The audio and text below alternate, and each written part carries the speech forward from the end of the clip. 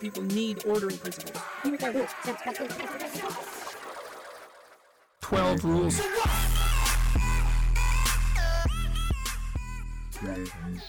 Hello, welcome to 12 Rules of What. My name is Sam, joined by Alex. Hi. How are you doing, Alex? Yeah, good.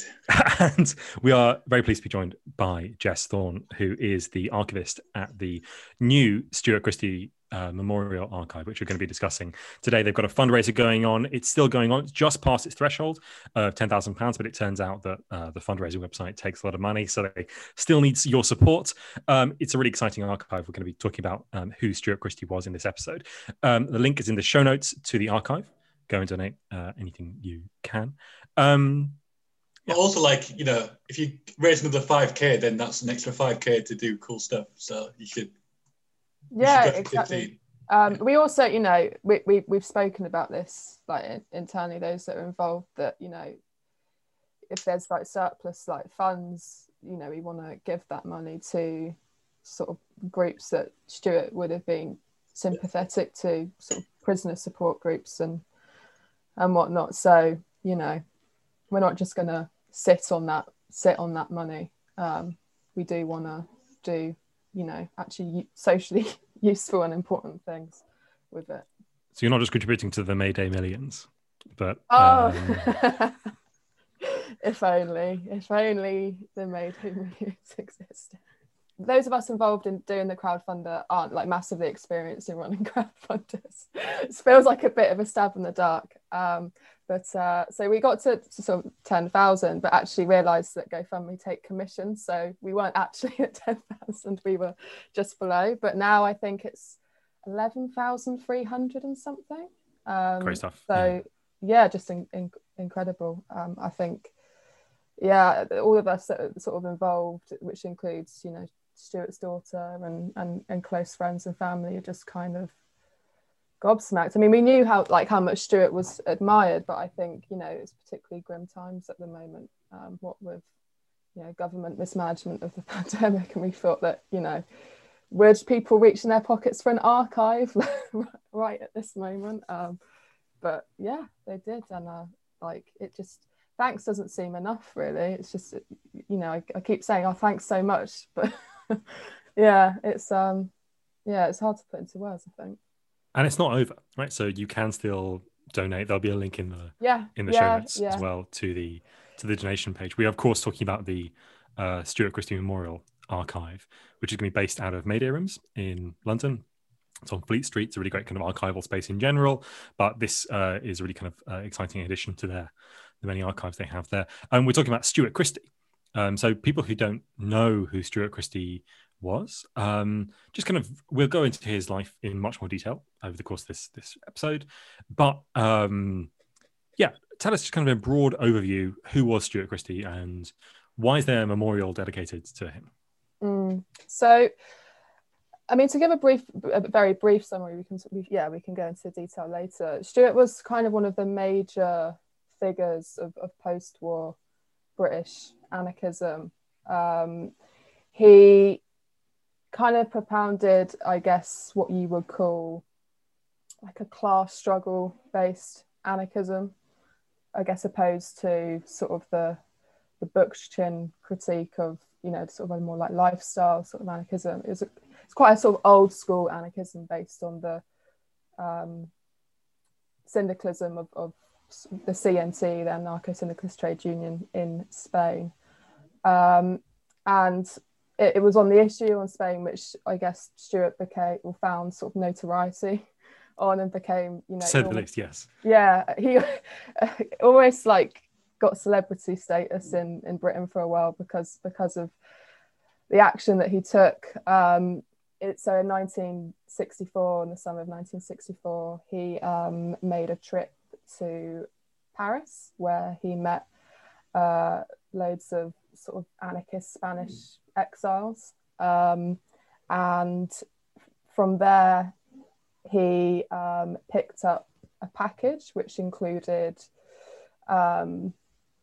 these sort of like French-made plastique explosives that he was then going to deliver to another anarchist in Spain, and he crossed over the Pyrenees by foot, got to a bar where this handover was supposed to happen, and it's quite obvious that he had been followed the entire way, and he got into this bar, and things just didn't seem right everywhere. It's almost like a scene in a Western where everyone turned round and was like waiting for this event to unfold. So he stepped outside and felt a gun in the back, and basically the Guardia Civil saying, terrorist. So he was arrested for 3 years. When he came out, when he came out of prison in Spain, he set up the Anarchist Black Cross for Spanish anarchist prisoners, and that's probably, I guess, in terms of like his legacy, one of the longest lasting. There's still Anarchist Black Cross groups that are active, I guess, more so in the States and the UK, perhaps because of just the sort of the nature of the castle system over there. So he was kind of really, his importance is that he ended up connecting basically the sort of the anarchism in Spain, that sort of golden period of anarchism, but also kind of like tragic defeat, with a kind of new generation of radicals in the 60s, like this, the generation around 68. So he became this kind of conduit, really, and ended up, translating loads of materials from Spain that otherwise would have been completely inaccessible. I mean, loads of those materials are, they're on undergraduate reading lists now. So, he has a really, really important legacy, and across like really diverse terrains as well. Yes, great. So as you said, most kind of, I guess, infamous or famous or celebrated or hated for his part in a kind of plot, essentially to assassinate Franco, as far as I understand it.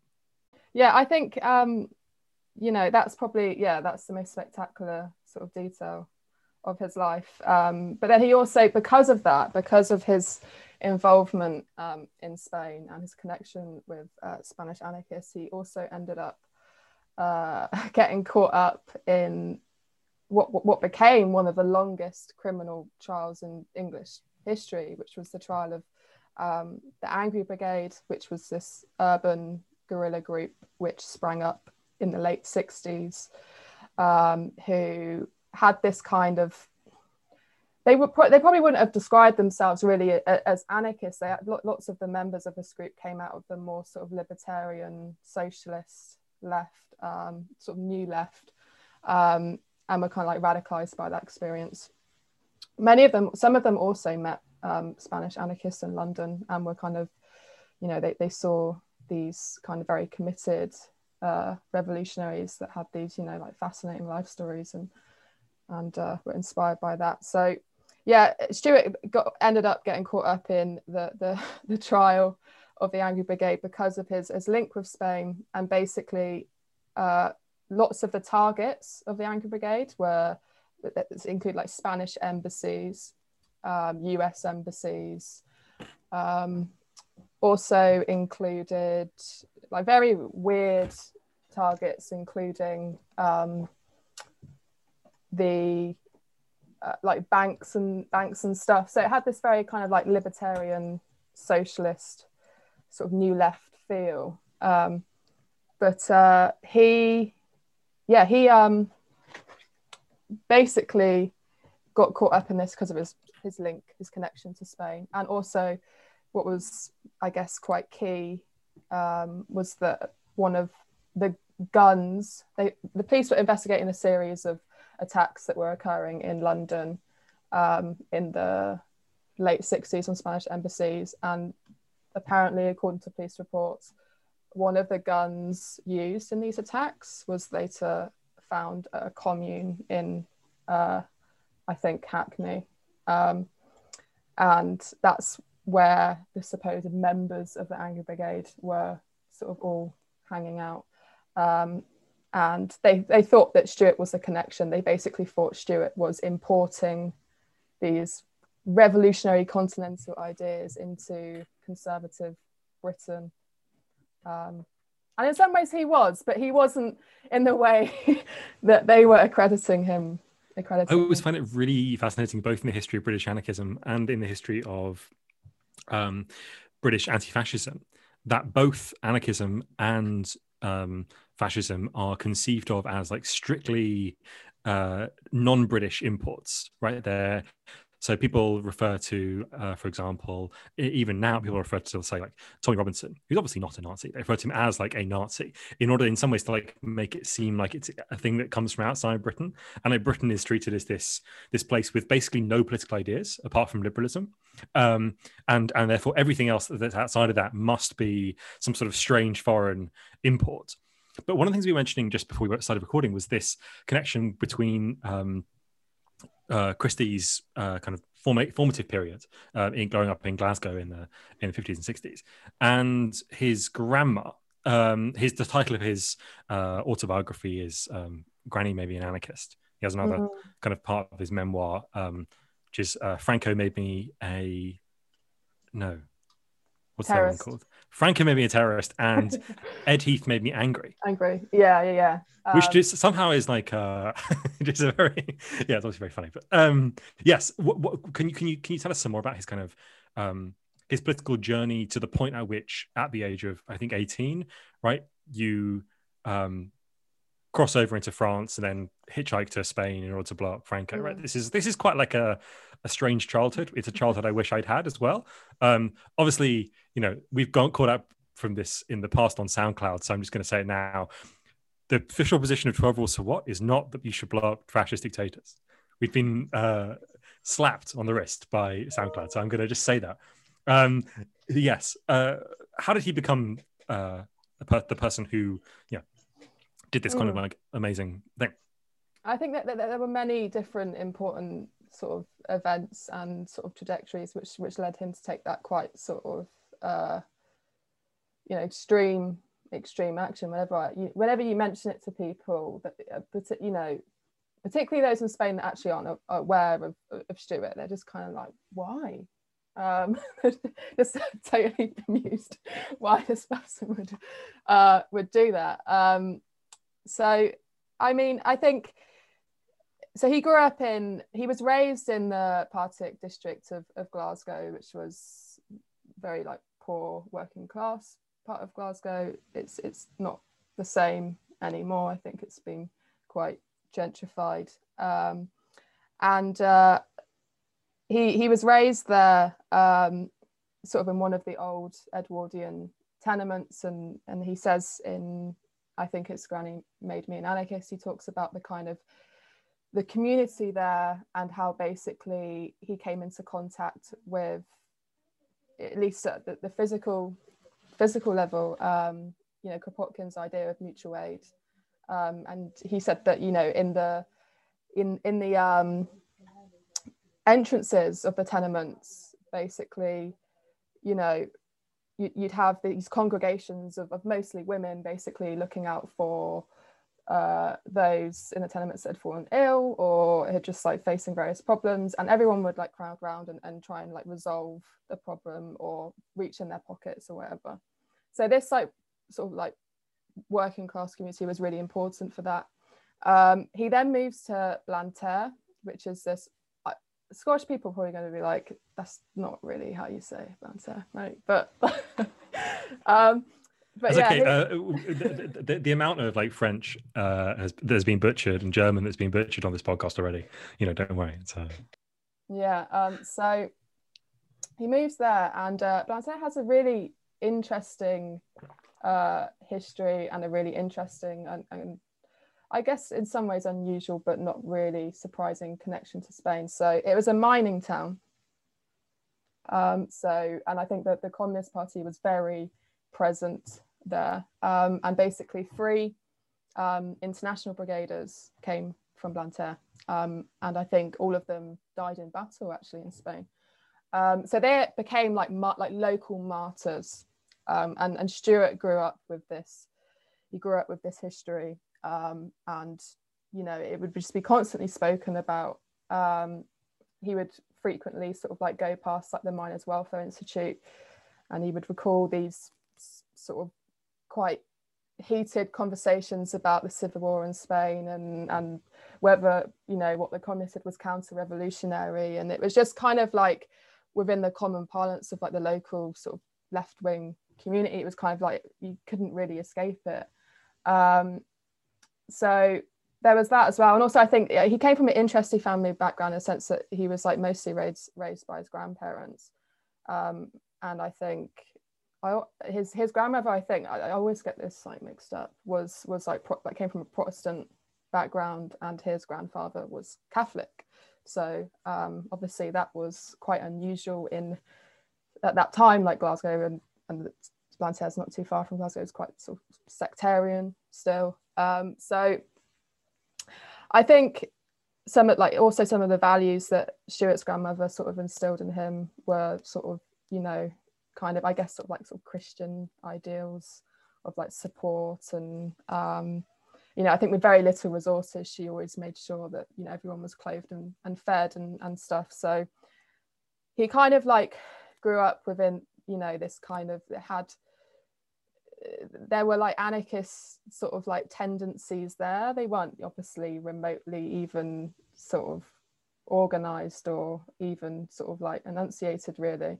But I guess when you're writing a memoir and you're trying to sort of join various stories together, you know, it becomes like a bit of a sort of like a telos. It's like you have, well, everything surely had to lead to this moment sort of thing.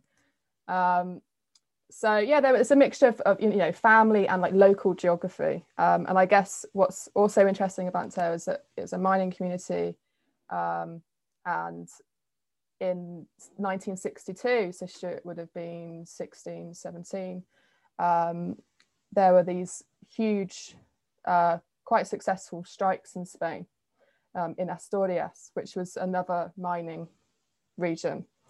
And that was constant, that was in the press and in the international press quite a lot. So Stuart would have been looking at that. I think he also had a teacher that was a kind of, I guess, quite sort of middle of the road socialist. And that's actually where Stuart first, that was where he went first, was socialism.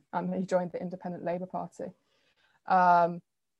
But I think that the other events in the 60s sort of basically made it clear that sort of the road of the Labour Party was not one to go down, and that actually, you know, the post-1945 social democratic arrangement had fallen short in so many ways, particularly in terms of, you know, authority on the shop floor and what the closer alignment of state and trade unions actually meant. Were workers actually empowered by this? So there were all these things going on. I mean, also the Cold War was had a major impact on Stuart, particularly with obviously sort of US military bases in Scotland, and you know, basically, you know, Holylock became potentially, is threatened with like nuclear annihilation. So that radicalized loads of young people in Scotland, Stuart very much included.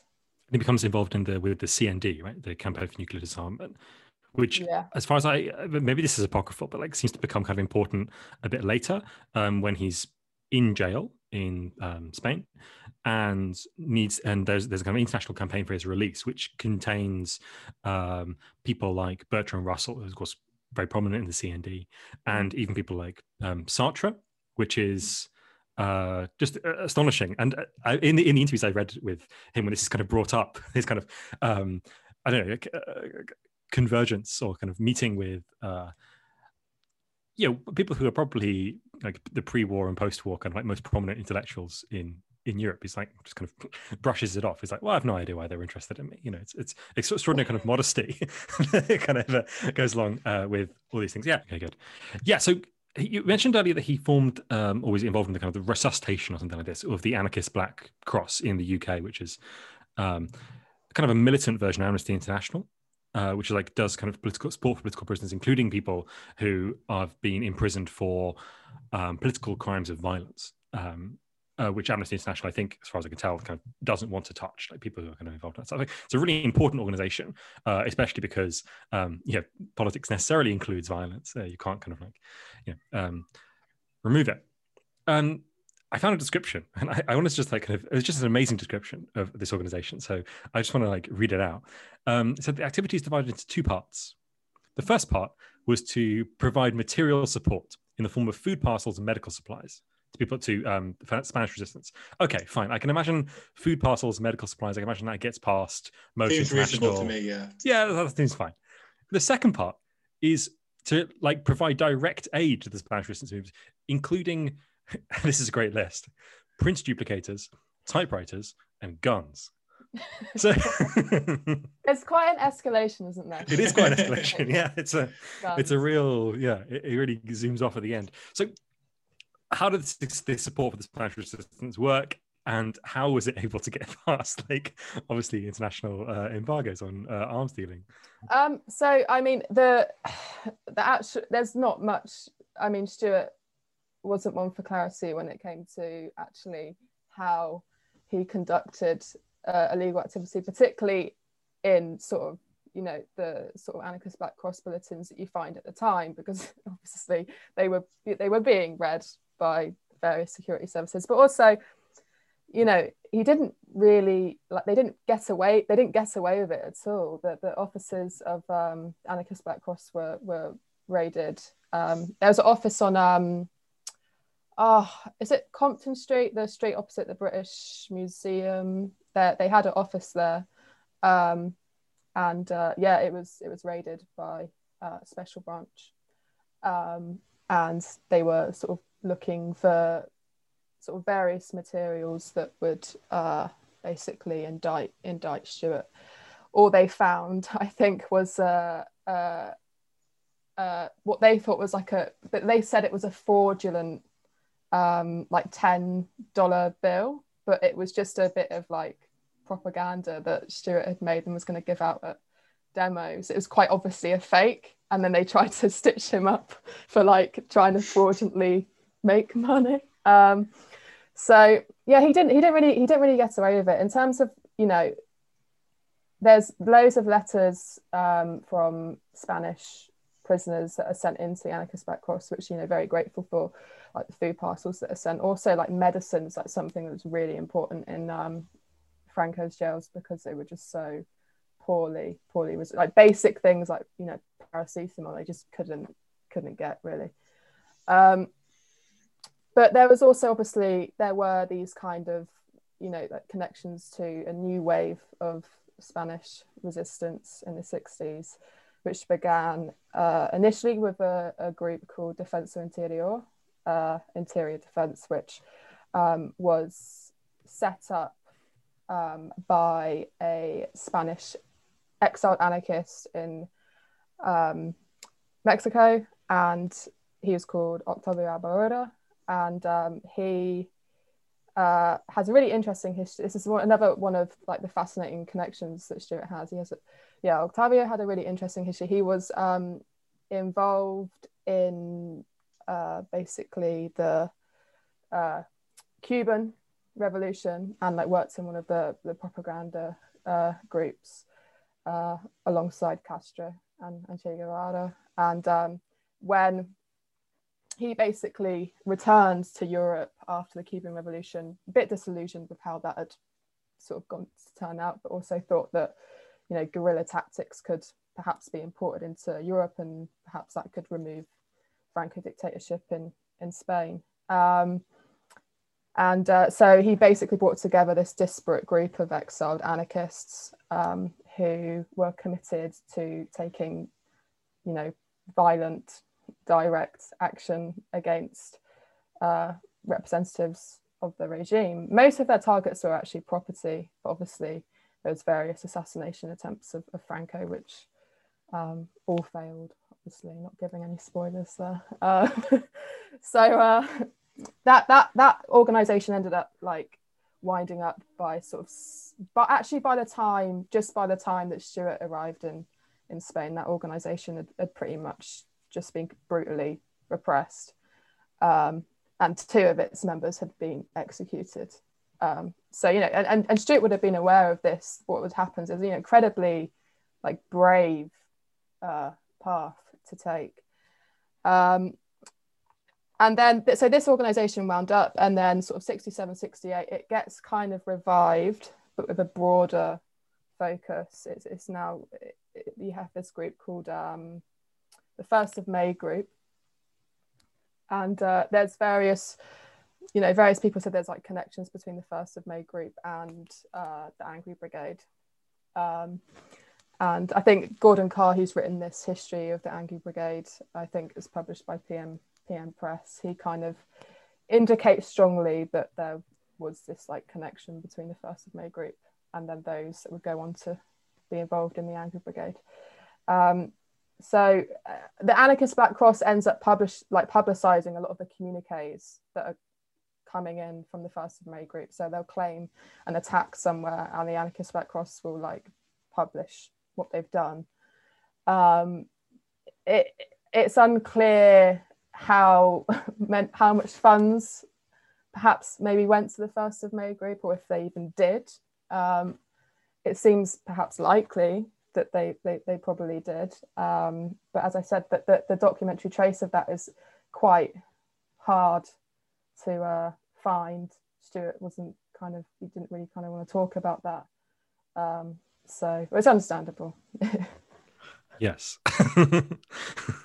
Yeah, totally understandable. So just to talk a bit about the actual work of the archive, because obviously we talked a lot about Stuart's early life. He had a long career of publishing and archiving himself. Give it a sense of what this archive is. What's the kind of material that's in it, and what have you found particularly most interesting as the person working on or beginning to work on this?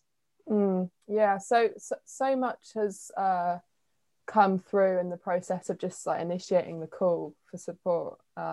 When we first had the idea, we just had the material that Stuart's daughter had, that he left in the house, and most of that stuff, it includes sort of like print runs of Stuart had a publishing house which he set up with another quite important British anarchist called Albert Meltzer in the mid-70s, called Cienfuegos Press. I'm so glad you said that, so I was trying not to say it. But yeah, named after a Cuban anarchist. And they set up this publishing house, and it published and translated loads of texts on struggles in Spain and Latin America. So there's loads of print runs of that. It was like you get like it would have like a press review, and like they had these really beautiful artworks on the front that were designed by this Italian artist who I think had sort of anarchist sympathies, but was kind of a bit of an amorphous character, like most artists are. He called Flavio Constantini, and he did all the art for it. But we've also got some like posters, like original like posters that Flavio Constantini did. Also includes obviously like bits of correspondence, that we have letters from Stuart that he sent whilst he was in Spain. We have photographs as well of Stuart in prison, which didn't appear on Stuart's Facebook, which he kind of ended up using a bit like an archive sort of towards his later life. There's also there's lots of Stuart kind of didn't make things easy for us, so he kind of deposited things, I feel, a bit sort of on a whim, and some sort of archive initiative would come up and he'd be like, oh, I'll just put it there for a bit, and then he would take things back out. So yeah, he's incredibly I guess he probably wanted to keep us on our toes, but there's he donated I think quite a lot of material to the Kate Sharpley Library, and they've been incredibly generous and supportive of what we're doing, and they're hoping to get some of the material that is currently stored in California to us, so it can be with the archive. And yeah, they've been just so important for us and really, really useful. So it's kind of, you know, it's we're working with like various different sort of, you know, groups and individuals to get all of Stuart's material in one place, and to make it accessible, so to digitize it and make it available online, so people can actually use it. Yeah. I mean, I think I made this point on Twitter, and other people have made it, that there's often like kind of a break between the struggles of the past and the contemporary struggles, and like projects like archiving, and particularly archives of such importance and relevance to a really vital movement. You know, it's really useful and, you know, vital to have accessible and there and collated and all that kind of stuff. So yeah. Definitely, I think, you know, it's really interesting. I was looking through an interview that Stuart did, I think in 2004, and he kind of says, he's kind of reflecting on his participation in sort of armed struggle in the 60s and 70s and other groups at the time, and he kind of says, well, you know, it happened 30 years ago, that the strategies and tactics that were useful then don't really apply now, sort of thing. So I think that's what's interesting about Stuart, is I don't think, you know, some anarchists that you come across can be like incredibly dogmatic and, you know, think one tactic or strategy is, you know, this trans historical path that like you have to go down, and it's this way, or there's no way, sort of thing. And obviously, like, Stuart's full of conviction, and, you know, there were certain convictions which you obviously, you know, wouldn't be challenged by, like, at all. But I think in terms of tactics and strategy, that he was always, you know, willing to be open. He was involved in throughout his life, he was involved in so many different sort of social movements,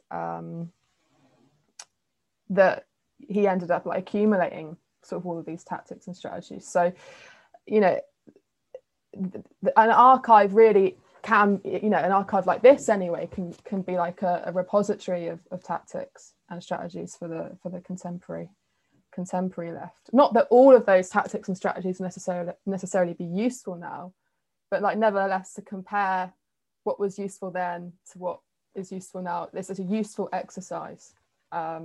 So yeah, I think even though Stuart made that remark that, you know, oh, it's 30 years ago, you know, we tried it then, wouldn't work now, I think he still would think that it's still necessary to like look at what he was involved in, even if it's to say, actually, this would fail now, this wouldn't work. What was his kind of relationship to anarchism as it kind of, I guess, like became more contemporary, right? So there's a book called Towards the Militia. Sorry, not Towards the Militia, Towards Citizens Militia or something. Towards Citizens Militia, right? Which is obviously a very controversial book, because it's literally about like how you would. I'm pretty sure it's illegal to own a copy. Right. Naturally, the archive does not possess a copy. No. But no. And 12 Rules for What is also against people, for strictly legal reasons, against people owning copies. And that's obviously a extremely controversial text. I guess the question is, like, how did Stuart approach the transformation of anarchism into the present day? I mean, in some ways you can see the 1964 event when he goes to Spain as already kind of an echo of the International Brigades, 30 years before. Or maybe the question isn't really so much like how did he approach it, but like how do you think that his actions have echoed forward into anarchism, I guess?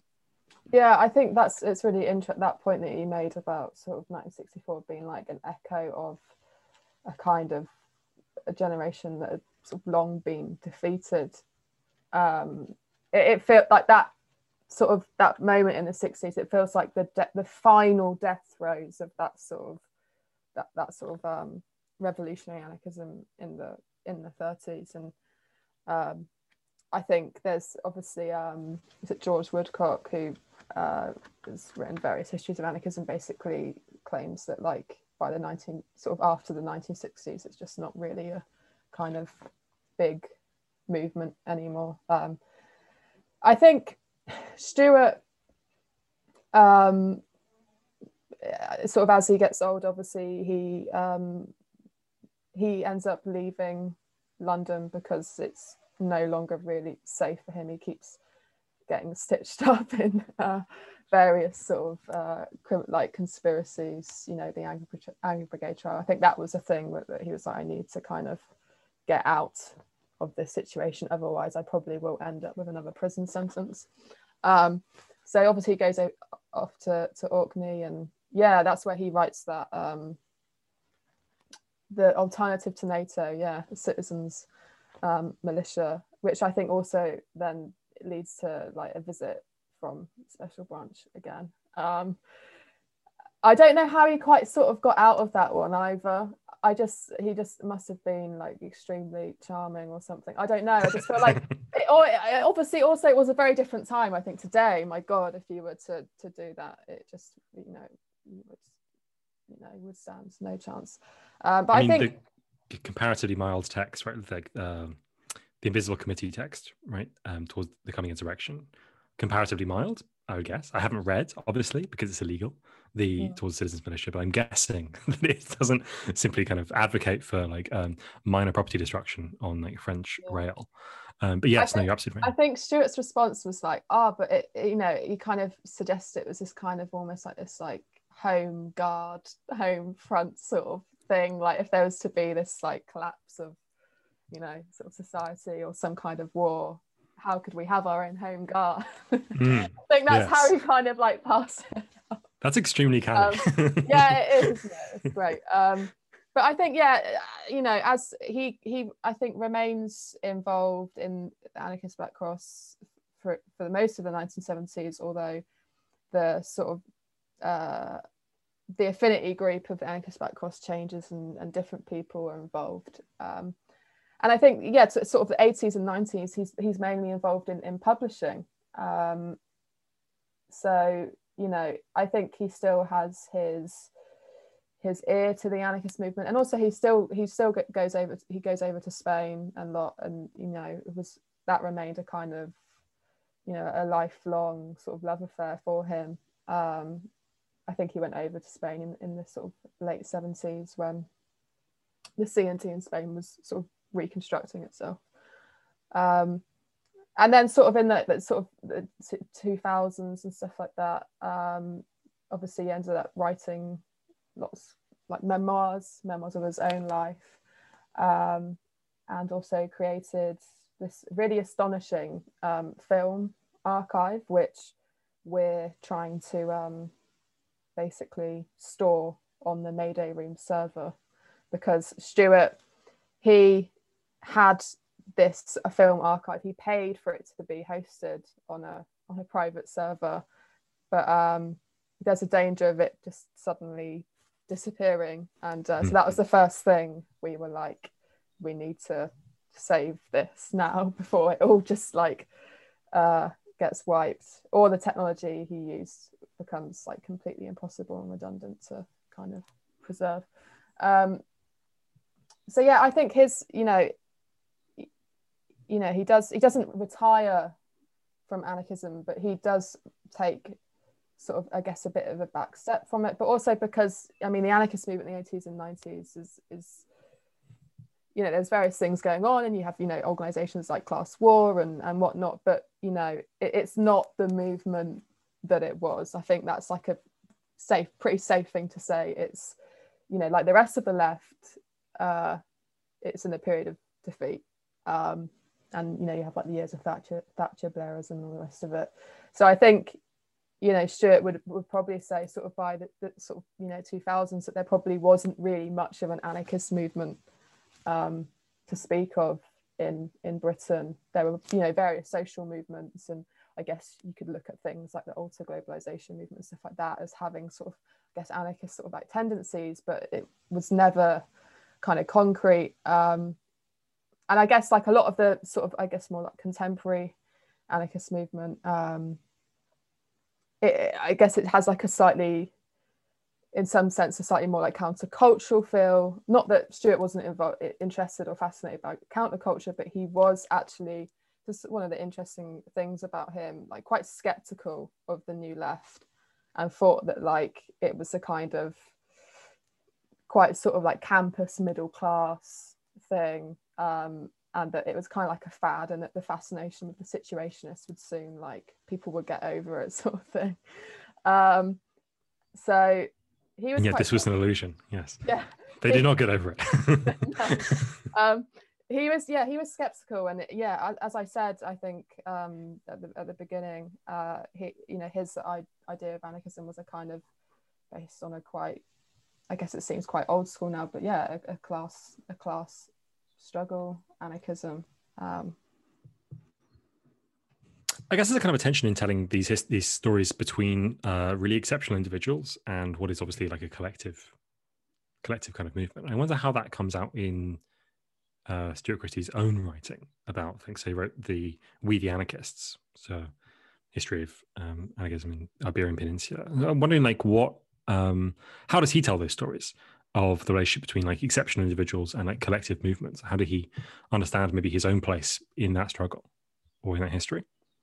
Yeah, I think it's like, that's always like a bit of to use a bit of a sort of wanky word, dialectical tension, isn't there, between the kind of like the individual and the collective, and that's the tension in anarchism, isn't it? You know, you have these two strands, this kind of individualist sort of strand and this collectivist strand. I know Stuart probably would have been accused in some ways actually of going down an individualist strand, you know, like going and taking this action sort of by yourself, and this quite sort of propaganda of the deed style thing, you know.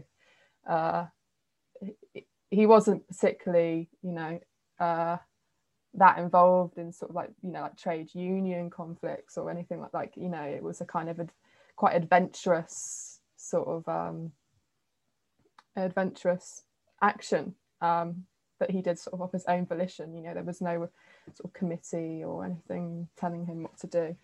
I think he's actually like an incredibly a really lucid historian. I think what's good about Stuart, and I think this is what's actually just generally good about most of the like historians that I think are worth respecting, is that, you know, it's very obvious that his cards are on the table, and it's very obvious what groups he has sympathies with, and what groups he doesn't have sympathies with, and what individuals he doesn't have sympathies with.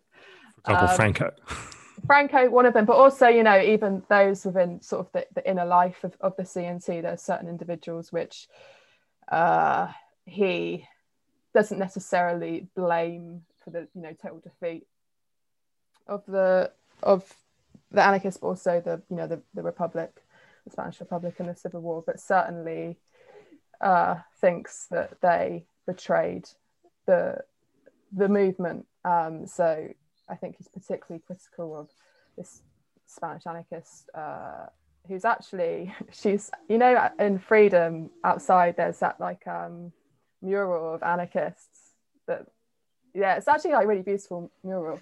I think she's on that, Federica Monsen, and she was like I think health minister or something within the Spanish Republican government. But I should just say, by the way, the 1930s is not, I deal with the period when I'm sort of doing research, I deal with the period of defeat. The 1930s is not my area of expertise, but he was critical of her because she entered the government and then was kind of, you know, when the revolution happened, was quite quick to say, actually, no, like, you know, we need to support the effort to defeat fascism, and was quite quick to sort of renege on kind of more like revolutionary commitments.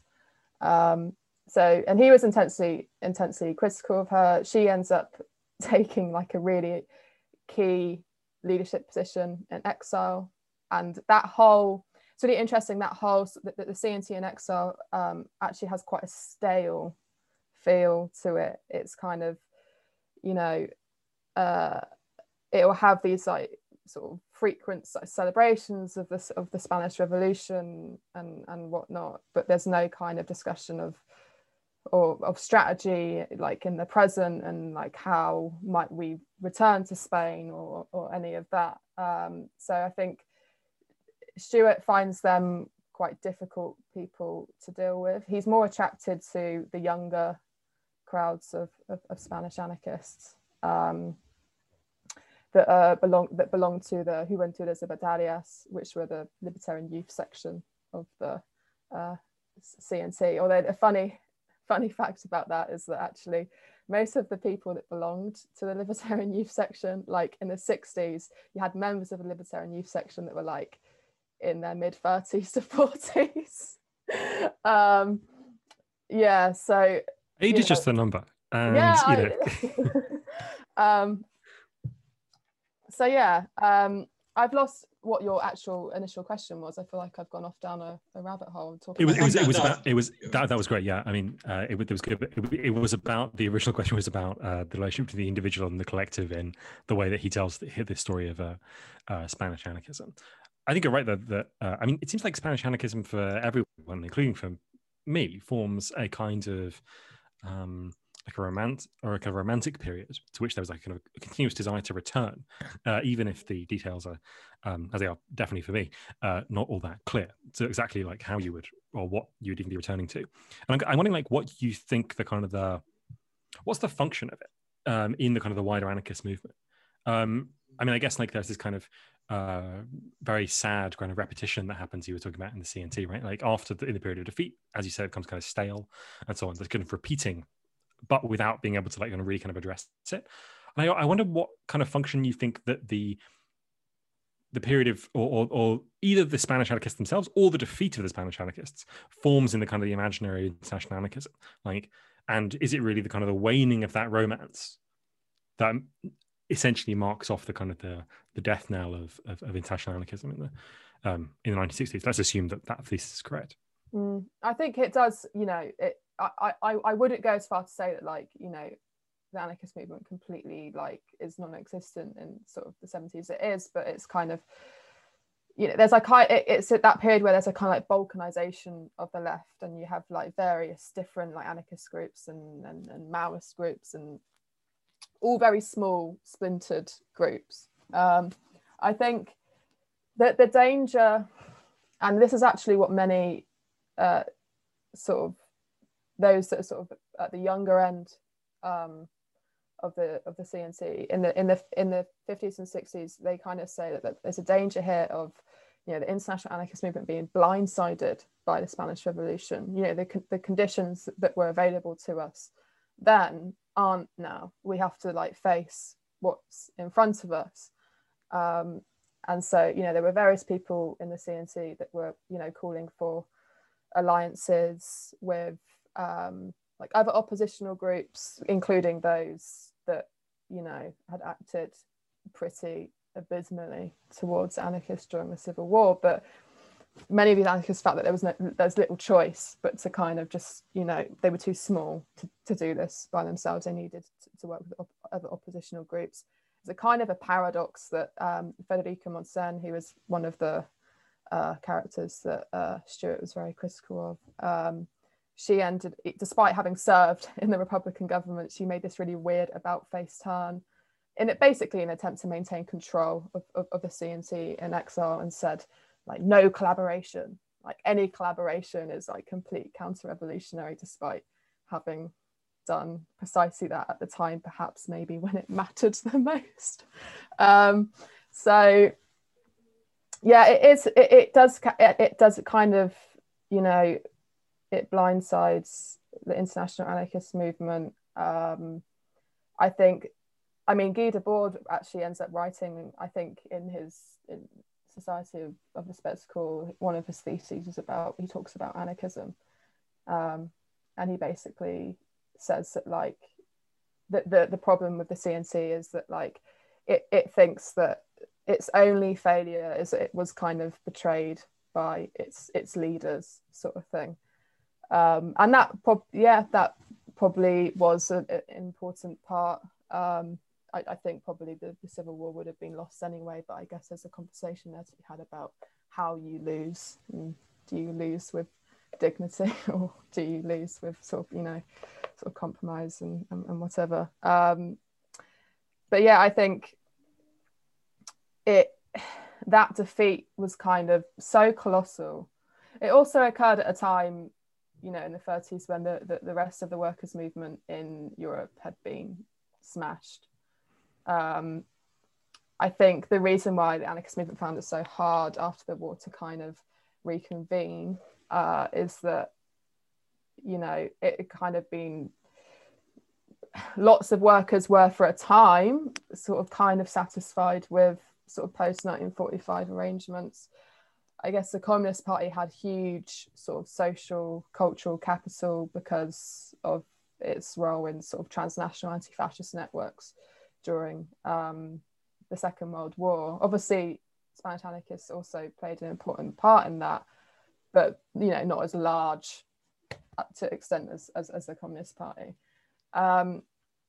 So I think they struggled with that. Obviously, the next sort of moment of opportunity was sort of the late 60s and the kind of the rupture with the post-war consensus.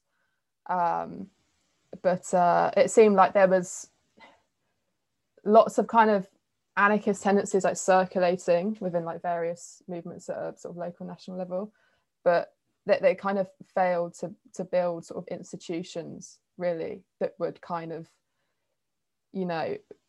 keep these things going. I guess the anarchist Black Cross was different in that sense because it was an institution that was long lasting, and they did try and Stuart was keen to make it an organization that wasn't just a kind of sort of ambulance service for the left, like picking up prisoners and those that had like been brutally repressed by the state, but actually for it to be like a force for like combat as well, and a force for actually like changing things. So I think there were attempts made to be like anarchists did attempt to do that, but I think post 68 with like sort of continental wide state repression, so many groups just splintered, and I think I just feel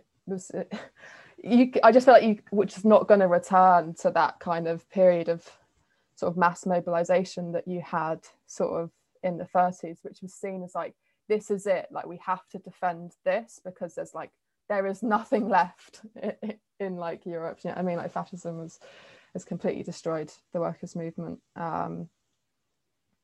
I guess, I mean, there is a kind of slight resurgence, particularly in Spain, of a kind of more like revolutionary syndicalism in the late 60s. Before that, the Communist Party in Spain had been actually quite successful at mobilizing workers in these like clandestine workers' assemblies. But in 67, the Francoist state basically makes it very clear that this kind of tactic of infiltrating what were called these vertical trade unions, this tactic was just not going to be tolerated, and they came down hard on the Communist Party. So like it was like a it wasn't really a legalist strategy, but they were basically using the infrastructure of the vertical trade unions to subvert them, and that sort of grey legal zone was just closed down. So sort of this syndicalism, this revolutionary syndicalism and the legalism became sort of, returned, I guess, to Spain for a bit. But yeah, I mean, then you had the death of Franco and the transition and the pacts, and that's a whole different story. But yeah, I have one question to ask about that story, which like after the transition, right, like the new constitution of Spain, but it's like written kind of with like a great deal of continuity and particularly like power for the army and so on. Like, but how do you see the contemporary far right in Spain? So the Vox party and so on. Like, how do you see those as related to the Franco Spain? Yeah, I mean, many of them have some of those that like hold leadership positions have direct connections to various Francoist ministers. I I mean, there's obviously a very clear connection between, you know, the Vox Party and Francoism. I think one of the electoral maps a couple of years ago looked at voting patterns in Spain and where Vox came out strong. And unsurprisingly, it was in those areas which became Francoist very early on.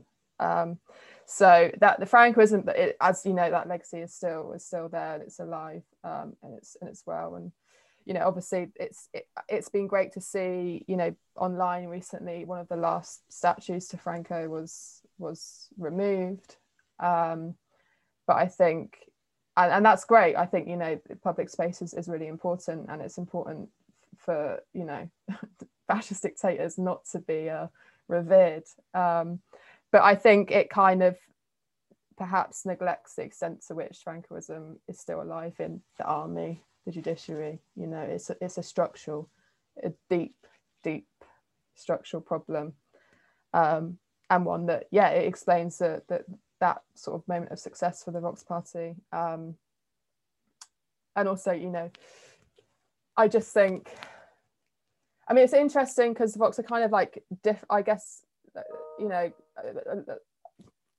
we didn't have social media during the Franco dictatorship, but they seem, I guess, a bit more sort of savvy, less sort of old-fashioned when it comes to a bit more, yeah, sort of insurgent when it comes to sort of propaganda and stuff. But yeah, I mean, the issue of Francoism, like, it comes up again and again, and you see it in relation to, I guess, the stuff in Catalonia. You know, the kind of the response of sort of the authority of the state to that is just kind of, you can't really make sense of it without, you know, looking at what happened in the transition and the constitution, and how, you know, like keeping the community, the national community of Spain sort of together is like kind of sacrosanct, and any challenge is seen as like a kind of violent challenge. So yeah, I think, you know, statues, removing them, brilliant, but let's definitely widen the conversation and think about actually how we can transform institutions of power rather than just, you know, relics which, you know, still exude power and still, you know, still have to deal with these things. But I think, yeah. Yes, it's extremely important. Or abolish some of the institutions. I mean, you know, I don't. Yeah. Yes, that's the other option.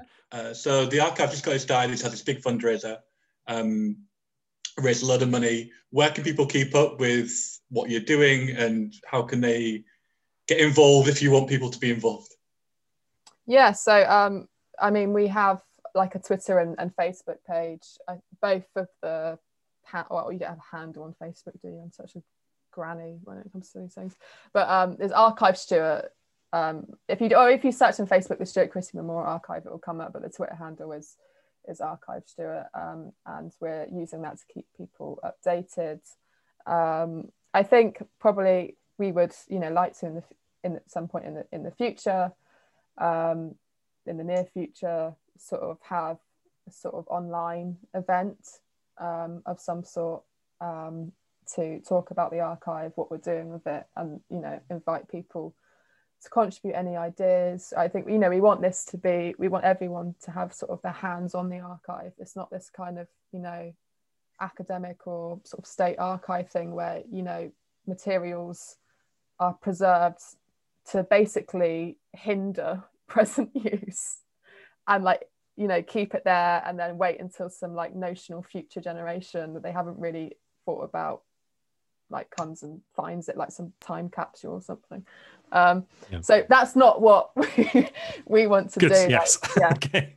All hands on. So yeah, if people have ideas, it'd be great to hear from them. Fantastic. Thank you so much. This has been really interesting. Any last thoughts?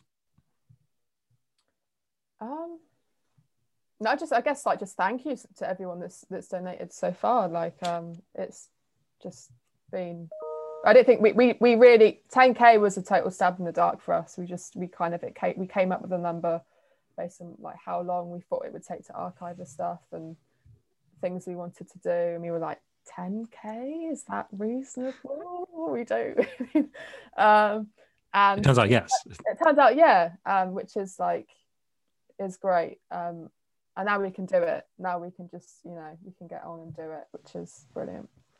This has been 12 Rules for What. Hope you enjoyed the show. See you very soon. Bye-bye. See ya. Bye. Silver Threads, Still Walking, Still Waking is co-hosted by me, Carla Bergman. And me, Eleanor Goldfield.